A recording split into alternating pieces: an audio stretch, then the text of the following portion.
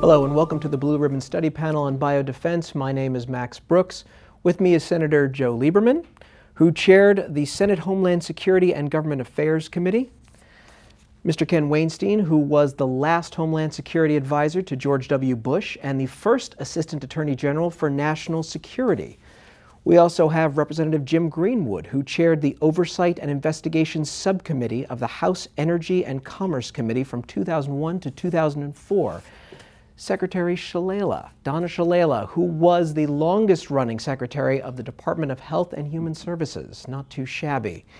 We also have Senator Tom Daschle, who was Senate Majority Leader from 2001 to 2003 and has the dubious honor of being one of the recipients of the anthrax envelopes that were mailed out right after 9/11. Good times. Last but not least, Governor Tom Ridge, who was America's first Secretary of the Department of Homeland Security. Governor Ridge, for those of us who don't know anything about biodefense, who've never even heard the term, just briefly, what are we talking about? Well, I think in order to explain biodefense, it's probably best if we think in terms of traditional defense terms, because people pay attention to defense. They worry about who's the enemy, what's the nature of the threat, what harm can it cause, and how hopefully can we prevent it. But if something happens, are we able to respond and recover? Well, when we talk about biodefense, we're not talking about munitions, we're not talking about soldiers, we're not talking about guns and bombs, we're talking about germs. And so the whole notion of biodefense is how does this country, as it looks at biodefense, let's look at it the same way we look at national defense. What's the threat? Germs. It's a global threat. Zika, Ebola reminds us of that. Is there a way we can detect them, just like we'd like to detect the offensive capability of nation states, as we think in terms of traditional national defense?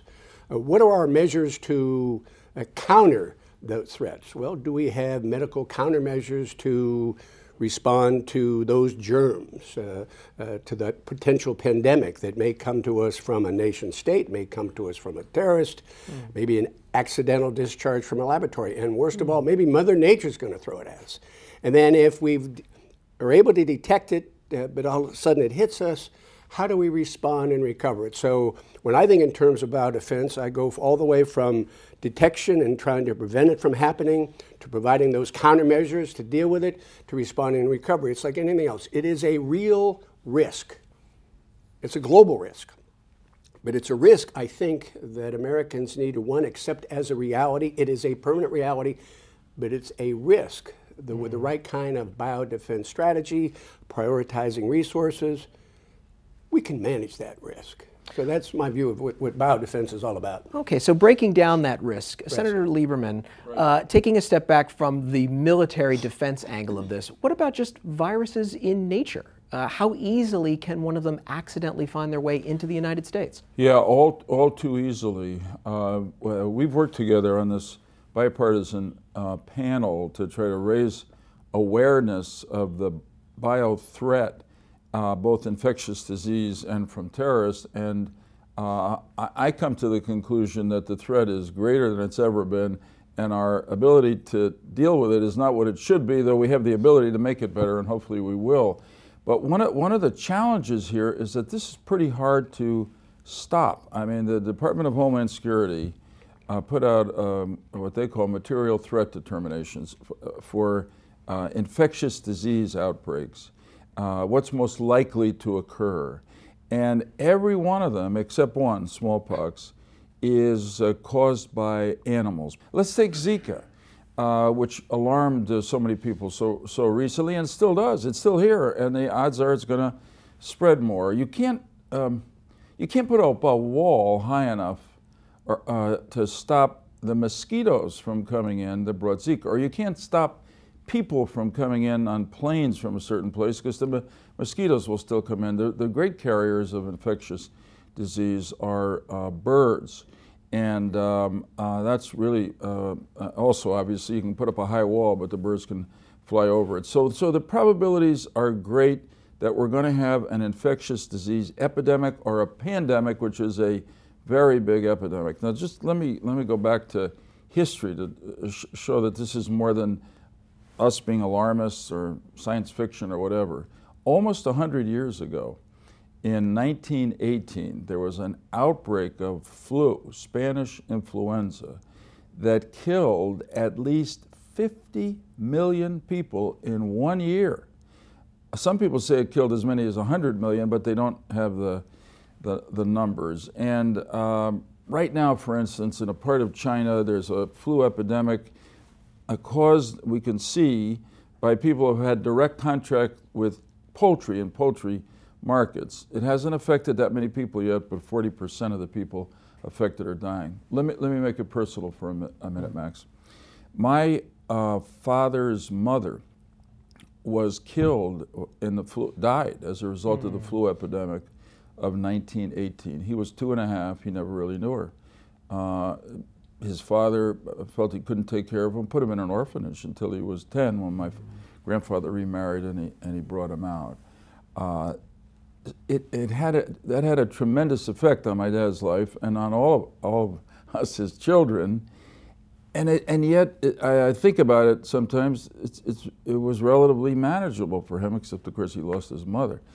But the way in which the flu epidemic dislocated millions of people around the world, it could happen again. We're traveling much more than people did in 1918, but we also have the capacity to develop countermeasures much better than they did at that time, and shame on us if we don't.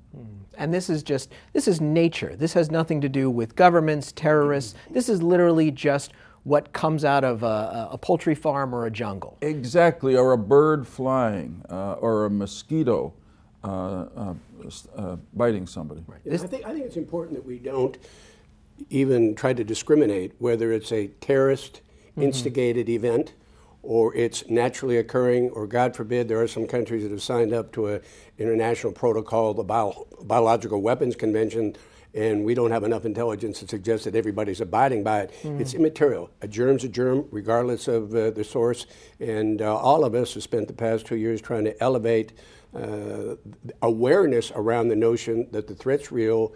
We could do so much more with a few more better targeted resources.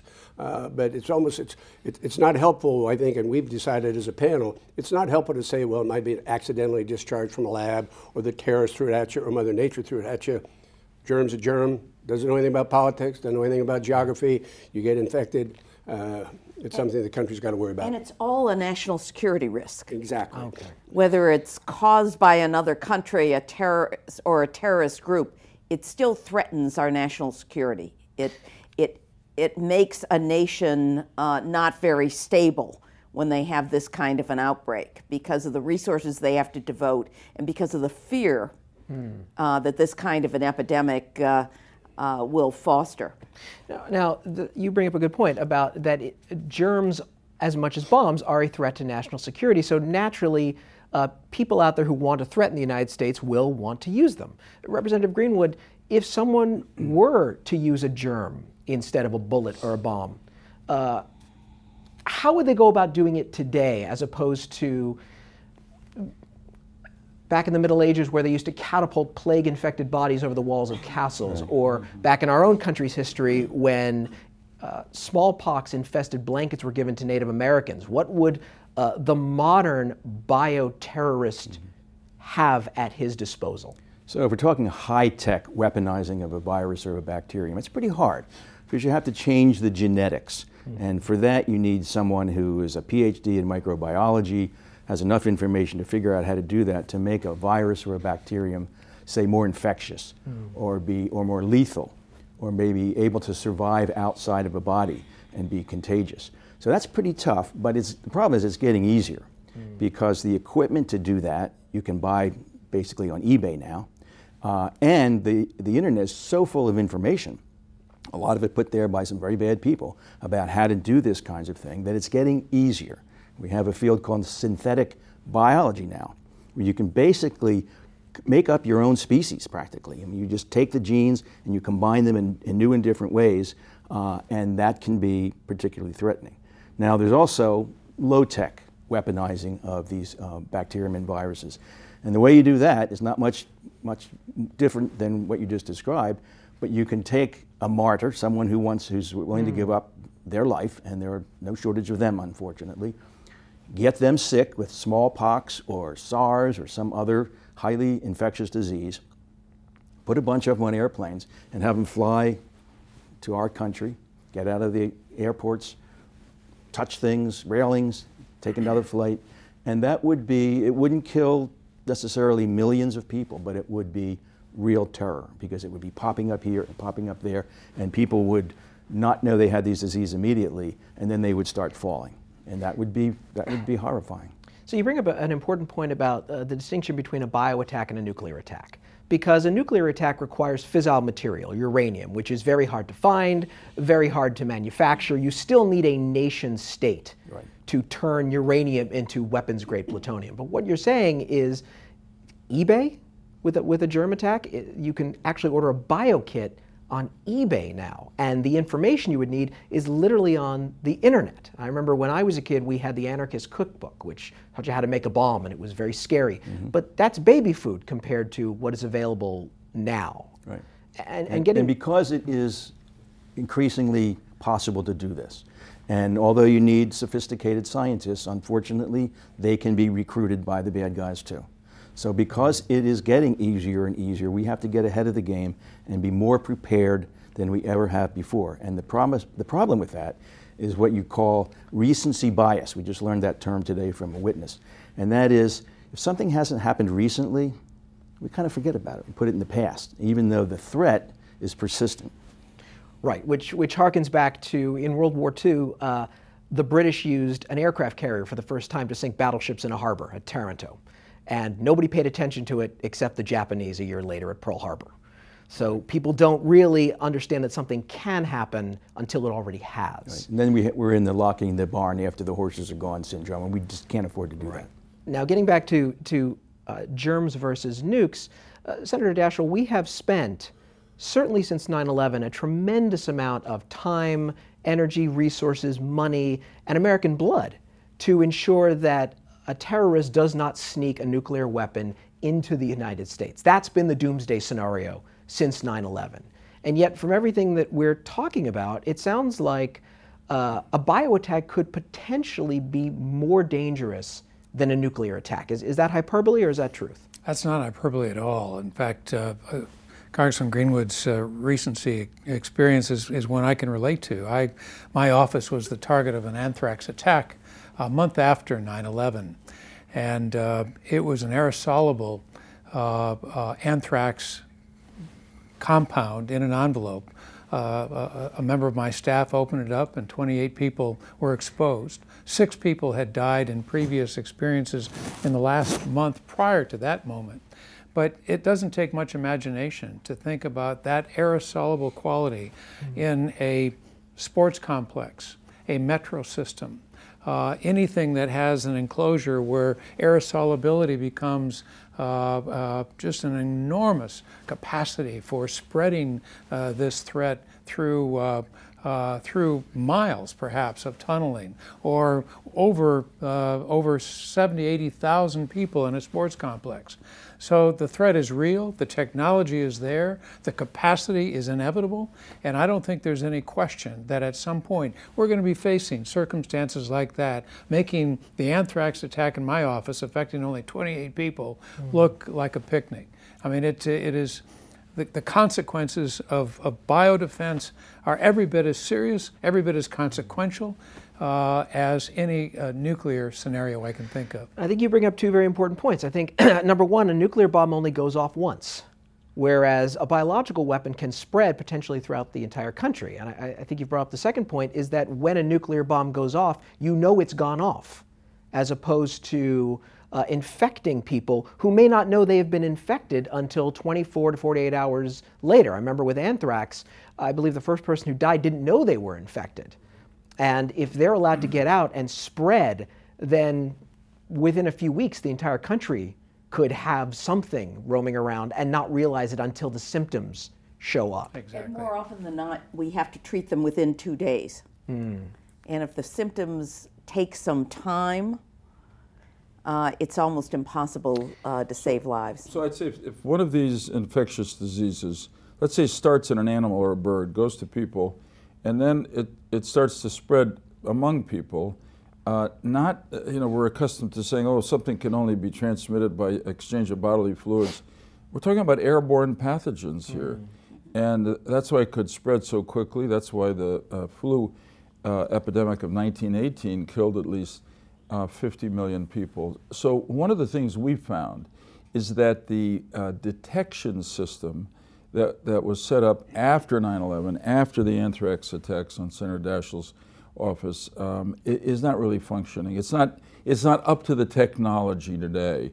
And our government really ought to invest in that, because the other early warning, if you will, is to improve the collection of information in real time from hospitals around America. That if people start to show up with similar symptoms, bells have got to go, information's got to be transmitted to Washington, and bells have got to go off that something is going on out there that we have to begin to fight against. If I may, because I know you're a historian, I just want to make this general point. What we're dealing with here in the threat of biological warfare and biological disease, but particularly biological warfare, is unfortunately as old as human history, which is that just about every great development advances civilization, going back to fire, but then is used for violent, hostile, aggressive purposes. So, somebody else said the 21st century will be the century of biology, meaning that in very positive ways, which advances in biology will improve all our lives and extend all our lives.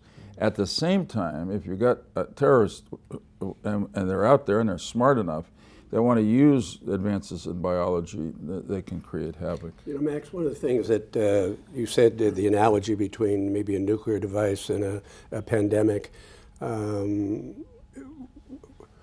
we don't think it's necessary hyperbole. We are not breathless about this threat, but I think the analogy isn't too far from being potentially, sadly, tragically correct. A pandemic potentially is a weapon of mass destruction. And you mentioned, and a device goes off once, whether it's a bomb or missile, whatever, this could perpetuate itself for quite some time. So I think what this panel is trying to do, and we appreciate having this conversation, is elevate the reality that this is enormous potential to affect not only our national security, our economy, our way of life. And so let's accept that reality, understand. I personally am more concerned about Mother Nature throwing a hybrid at us and the globalization of disease in the 21st century, as my friend Lieberman mentioned, the microbes. This is a century of microbes, and there's so much potential good associated with it, but the misuse, the abuse, or the mutation by Mother Nature creates a problem for us. But we're not breathless about it. We just think there's far too little attention paid to that biodefense protocol from A to Z, far too resources directed, far too priorities set. There are multiple organizations in the executive branch that are looking at it. There are literally dozens and dozens of committees and subcommittees, but we don't have that focus. We don't have that defense focus on bio weapons and biodefense as we do to the broader national security issues of the more traditional focus on national defense. This is a critical part of that national defense, but we don't give it the same acute examination and set priorities as we do other aspects of our national defense. Well, you brought up the economy, which I don't think most people think about. I think when most people think about germs and plagues and outbreaks, they think about just people getting sick. And they don't think about the ripple effects that has on society as a whole. Mr. Wainstein, you have worked most of your career in law enforcement. You know what pressure does to individuals. You know what it does to societies. Could you outline for us, what does the doomsday scenario look like? And I mean the secondary and tertiary effects, the psychological and the economic shockwaves that would just rock through this country. That's a great question. And you think about an attack, whether it's a terrorist attack or maybe just a naturally occurring outbreak of infectious disease, you think of the immediate impact that's going to have on people, the health impact. But then you have to think beyond that. So, whether it's a traditional terrorist attack with bombs or bullets or even a radiological nuclear device, horrible. But I think, as you pointed out earlier, the attack happens and it's over. We saw that in 9/11, terrible day, we're all scarred by it, but the next morning we got ourselves back up and we committed ourselves to making sure this would never happen again. that next day would look very different after there's an awareness that we have an outbreak of infectious disease. There would be an element of fear or a level of fear that you wouldn't have in a traditional attack because nobody knows where it is. There's not just one single adversary we can go after. That adversary could be our next door neighbor who might come over and shake our hand and kill us. The fear that that generates is going to cause people to pull into themselves. They're not going to go out in society. Our economy then is going to take a hit. There's going to be less commerce. We're going to be focused on that in lieu of all the other things that we have to be dealing with as a society and as a government. So I think it could have a crippling effect on us. And all you have to do is just look at the Ebola and Zika, which were, terrible situations. But you think about how much panic might be a little bit of hyperbole, but there was a level of panic among the public about something that ended up being relatively confined. And what we're talking about here is the possibility either naturally occurring or inserted by a terrorist adversary or a nation-state adversary that would be exponentially worse and have exponentially greater damage to our society and economy. So just like a nuclear bomb gives off radiation, a plague attack would give off panic, would give off fear. And because there's a next day, a next day, Right. a next Right. day, and a next day. Right. Because you can't stop it by just closing down the airports or closing down shipping. You destabilize the world in a sense. I come from Florida, from South Florida. The Zika epidemic had a direct impact on the economy of Miami. People decided they weren't going to come down there on vacations.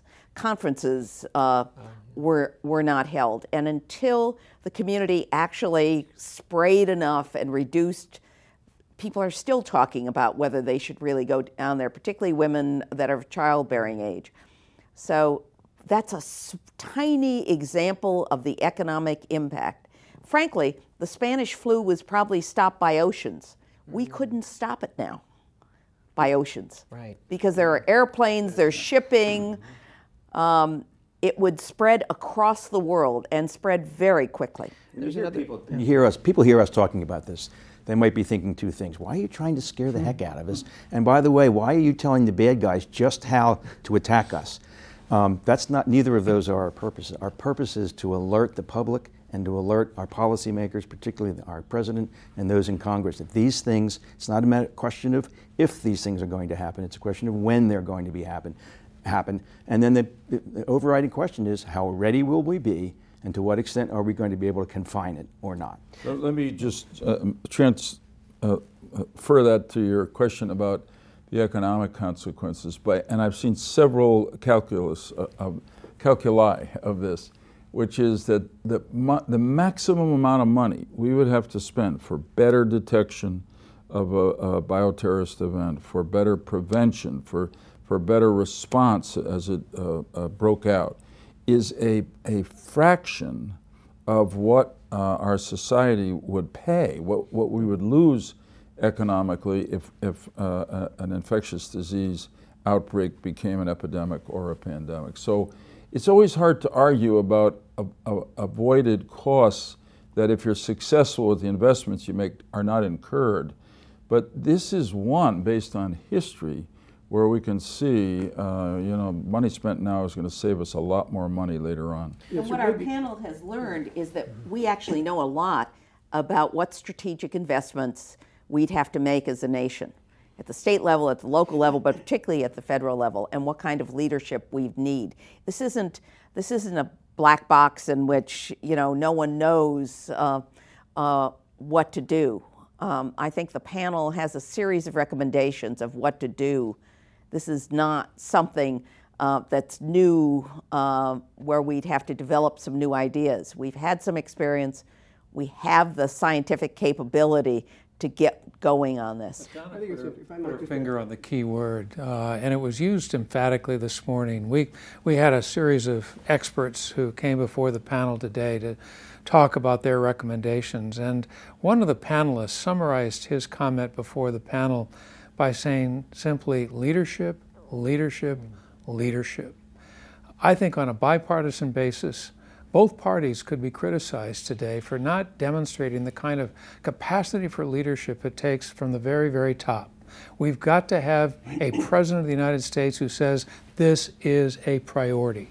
This deserves the same attention. This deserves the same resources. This deserves the same organizational response in a proactive and a reactive way as any other threat to our national security poses today. We need that leadership today, and I just hope that that presidents of the United States will seize the moment and demonstrate that capacity for leadership that we need so badly.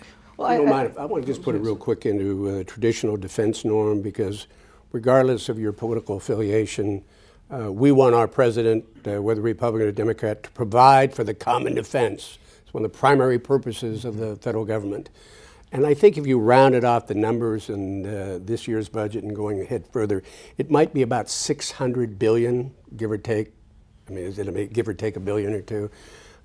The limited resources that we've been able to detect, because there's no unified budget, we're not quite sure how much money the federal government is spending on biodefense, is about $6 billion. Now, $600 billion to help prepare and defend us against traditional enemies, nation states, terrorists, and the like. All right, we've appropriated that much money.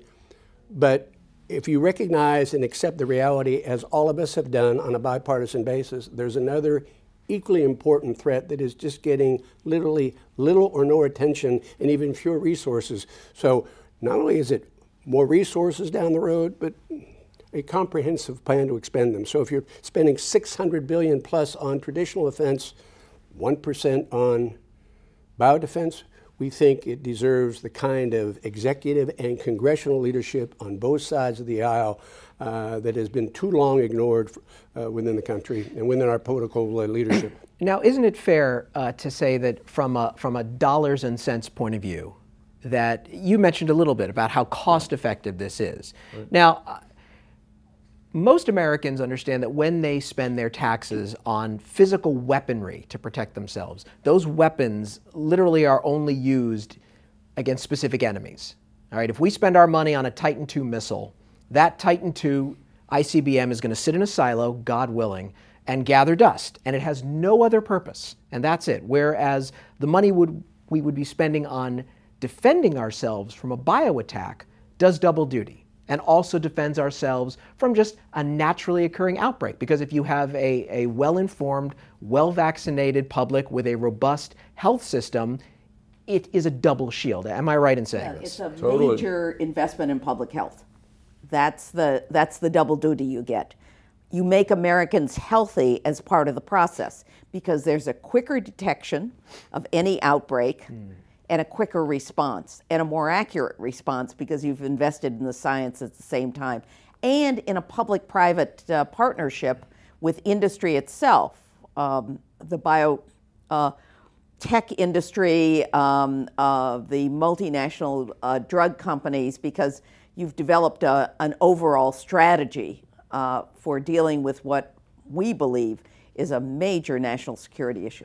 And I think it's safe to say that we've discussed before that we shouldn't be trying to terrify people into getting on their knees, throwing their hands up, grabbing their kids and running into a bunker to wait for the end.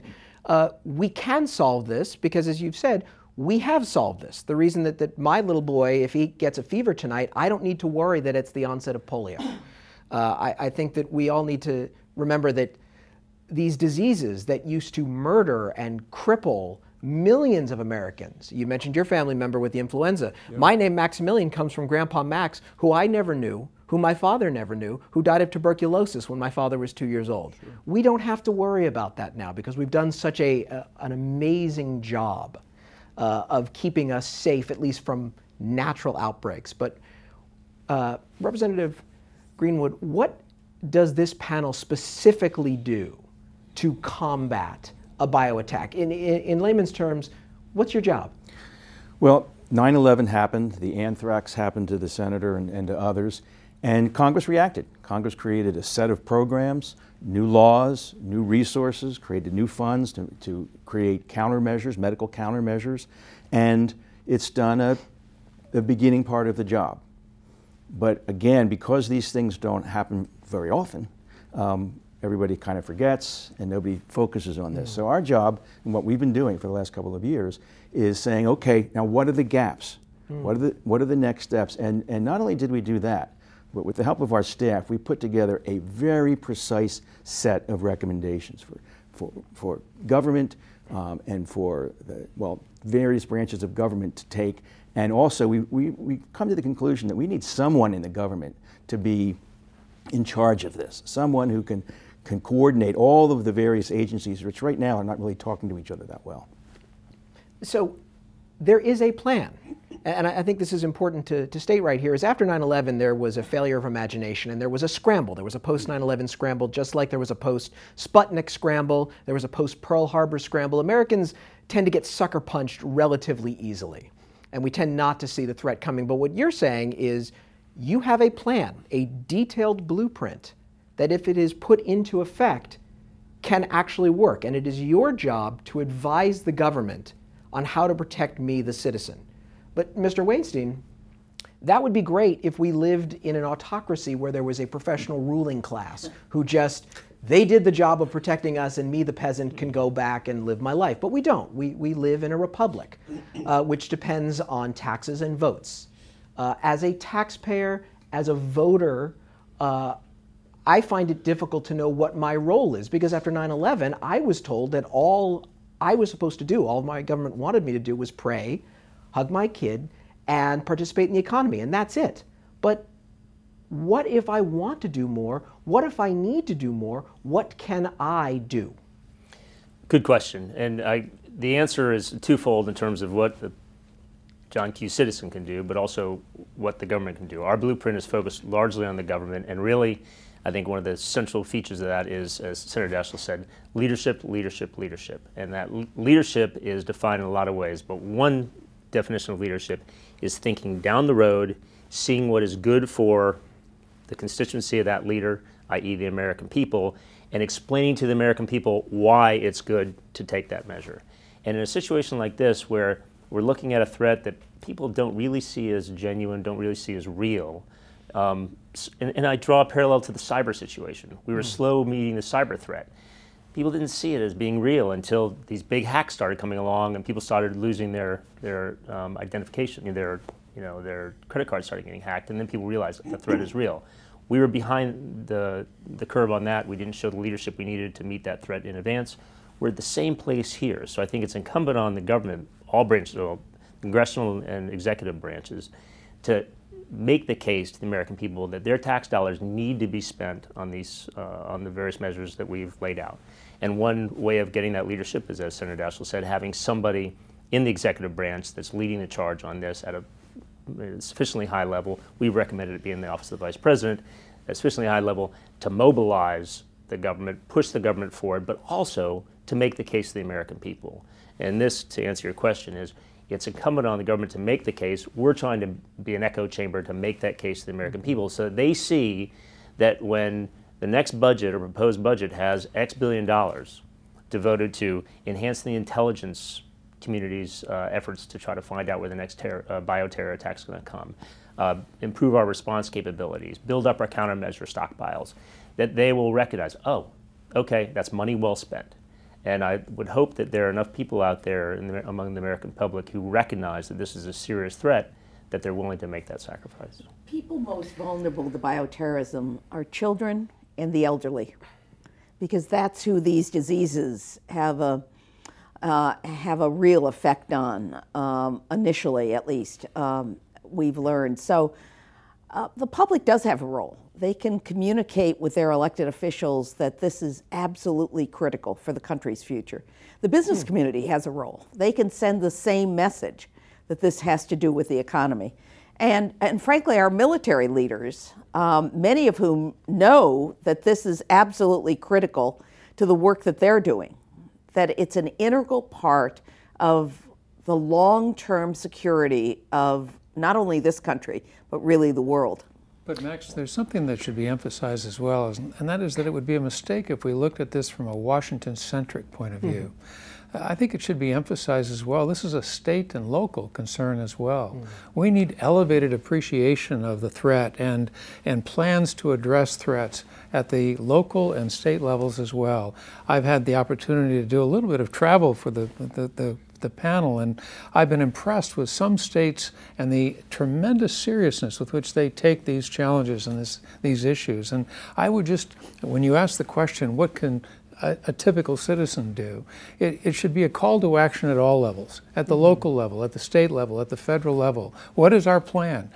Pressing elected officials in particular for a realization that this is serious and we need to consider just what would happen in a case that would involve our community or our state, not just Washington. Yeah, I think that's the key, that the public, what's the best thing the citizens can do to get ready, to be prepared for an infectious disease epidemic or a bioterrorist attack? It's to push their leaders in Congress and in the White House to take action, because ultimately the preparedness has to be led by government. We need leadership, and we need a plan, and then we need to implement it.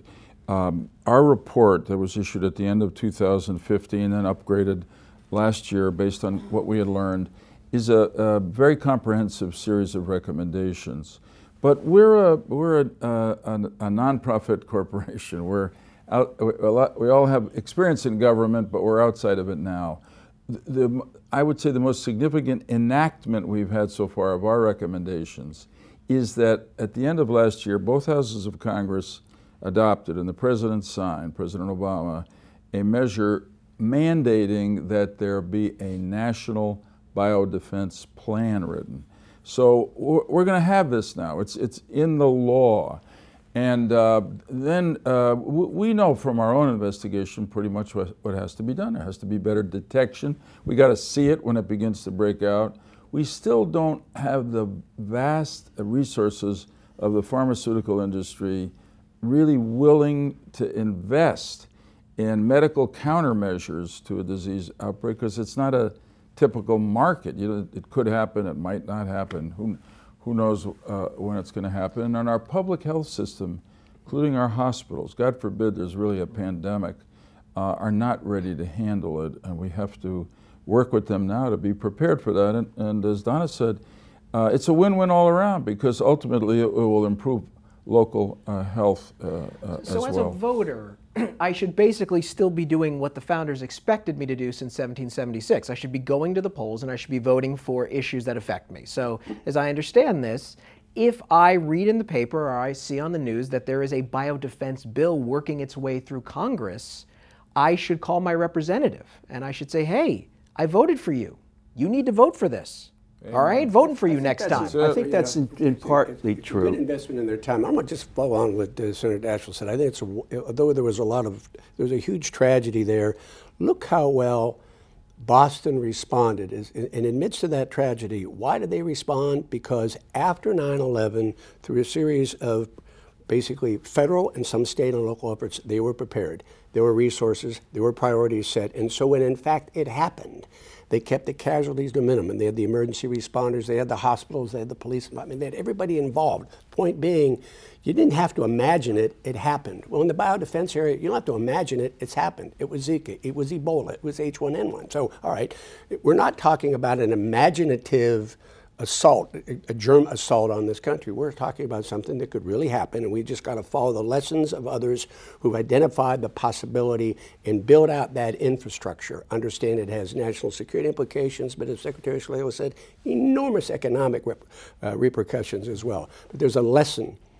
Democracies are normally reactive. Here we're saying to our leaders, be preemptive. It's not a matter of imagination. It's happened before. It could scale up, and we're not ready for a scale up. Now, Governor, on that note, and I would like to pose this question to both you and Secretary Shalala, when it comes to me, the voter, we are living in a hyper-partisan age. That is not hyperbole. That is true. Our government is acting like divorced parents, dividing up issues like they're furniture in a divorce. That's a liberal issue. That's a conservative issue.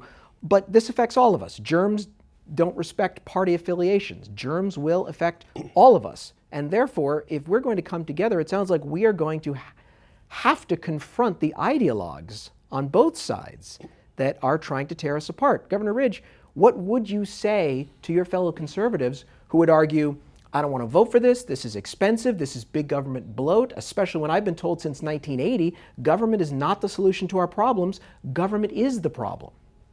Well, first of all, I would say that I think Republican and Democrat alike want us to be prepared for all eventualities. I don't think Republicans are more interested in providing for the common defense than my friends on the other side of the aisle are. But I would say to my Republican friends, we have long argued, and I embrace that philosophy necessarily, that more isn't necessarily better.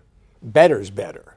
And so that necessarily more appropriations doesn't always address the problem. What I would say to them, if you're looking for smart government, effective government, outcome-based government, then let's accept the recommendations of this group. There is a national strategy. There's a comprehensive plan to help set priorities and clearly appropriate in the context of a $600 billion national defense budget. If you believe, as this bipartisan panel believes, that this is a national defense issue, set those priorities, but you're going to find, if you think about it, it's not just giving more money to the same agencies, it's about giving the right amount of money to the right agencies for the right outcomes to build that biodefense infrastructure. I think that's an argument, I think that's a winning argument. It's about effective outcomes. Now, Secretary Shalala, on the different side of the aisle, what would you say to your fellow liberals who would say that this smells a lot like post 9/11 Bush-Cheney fear-mongering, and look where that got us last time, and I don't want to vaccinate my kid because I read somewhere on Facebook that that could cause problems? Well, first of all, the first thing I'd say to them is they better vaccinate their kids because their kids will be at risk and put other children at risk. I agree with Governor Ridge. This is not just a matter of allocating new money. It's how we spend the existing money that we have and whether we spend it strategically. These germs do not know whether they're Republicans or Democrats. In the Constitution, protecting the common good, this is clearly a federal role. Certainly the strategy is a federal role, and that ought not to be debatable between Republicans or Democrats. This is about making certain that the American people are safe and that they're healthy, and that's a very critical role. It's the best investment we can make for our future.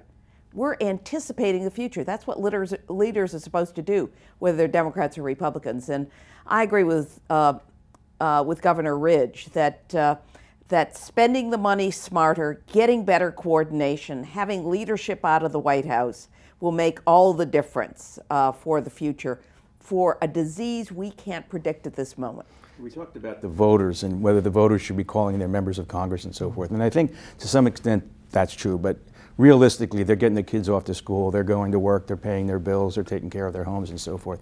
But what we're trying to tell the members of Congress is your constituents are not knocking on your door now, calling you and yelling at you, this is my number one issue, because frankly it isn't. But you can be sure of this, when it happens, and a bunch of them have died, they will be knocking on your door. They will be calling you, and they will say, why weren't you ready for this? You had plenty of advice, plenty of reports, and you didn't do the job. I'd like to just add, as by way of encouragement in this time of awful partisanship here in Washington, except on this panel. I saw a poll recently, I forgot where it's from, it was credible. It was an interesting question. They asked people, do you think we should rely on the government to solve big national problems, or should we leave it to the private sector, to businesses and individuals? And at a time when there's great anti-government feeling in the country, a lot of it for good cause, 60% said the government. We have to count on the government to solve our problems. High 30s said individuals and business. And I think that's a kind of bipartisan consensus, common sense, that when you're dealing with something as big as an infectious disease pandemic or a biological terrorist attack, we have to count on the government to protect us. So it's just like World War II. Yes, the government led the way, but the private industry was the one that built the weapons, and it was the average citizen that voted and bought war bonds and put on uniforms and did what they had to do. So this, if we take nothing else from this time together, this is a serious threat. This is real. This is happening. Plagues happen all the time, and the next big one will happen either from nature or from somebody's lab, but it will happen. So we need to wake up, but we also need to calm down. This is not an asteroid hurtling towards Earth. This is not the sun going supernova. This is solvable. We have solved it in the past. We now have a blueprint and the experts to solve it in the future. All we need now is the national will. Thank you all for watching. Thank you for being here.